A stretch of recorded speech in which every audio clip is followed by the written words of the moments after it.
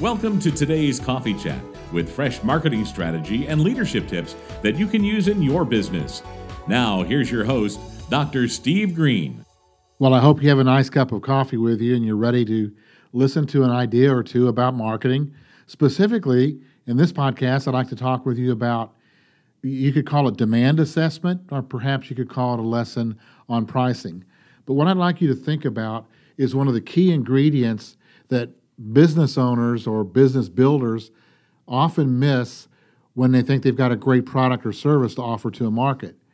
And that's in the area of demand assessment. Really, if you and I decide to go into a business, we can find 3 or 4 people that say, well, that'll work. I've always wanted one of those in town. You should open that, or you should start that website. Lots of people want that. And a mistake that many of us fall into is being able to accurately project or forecast, and that's a tough marketing word, a demand cycle. Will people want what it is that we want to do? And as we're growing or even adding a product to a business that's already working, adding a new product to a current mix, you've got 25, 30 products in the mix, you want to add one, the key ingredient still is going to be assessing demand.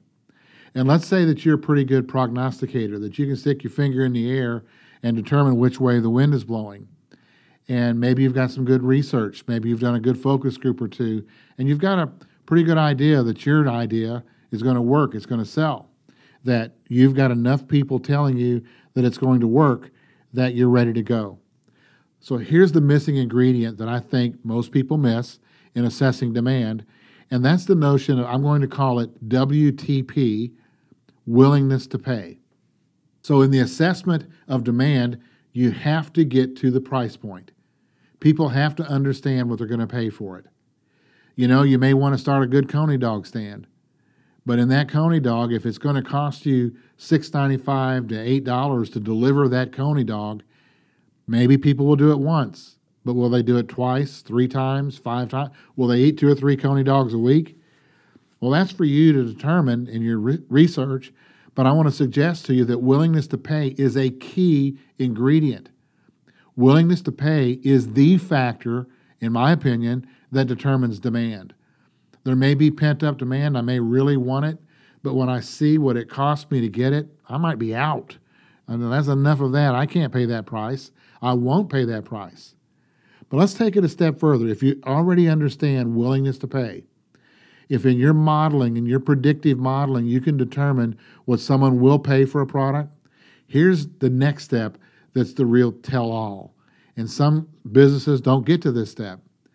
And it's not only willingness to pay, it's willingness to pay again.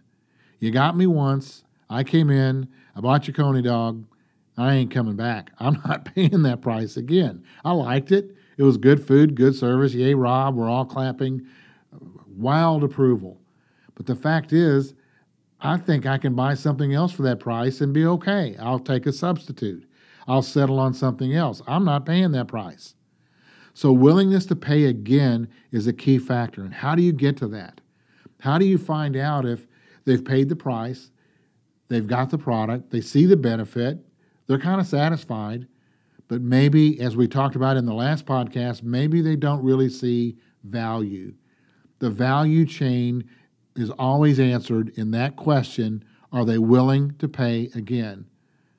I hope that you understand and can assess willingness to pay, but I'm more excited if you can determine willingness to pay again. Determine it by doing testing, put your product in another store and another sample, find out. People will say anything the first time. Will you buy this product? Will you pay for it? Yeah, sure, I'll do that. But the rub comes in at the answer to the question, are they willing to pay again? Take another big gulp of coffee as you think about that question. And if you've got any questions for me, if you'd like me to answer any of your marketing questions in another podcast, I'd love to do it. Thanks for listening to Coffee Chat. God bless you. Join us again next time for Fresh Coffee Chat with Dr. Steve Green. For more in-depth marketing strategy and leadership content, subscribe for our free video seminars from drstevegreen.com.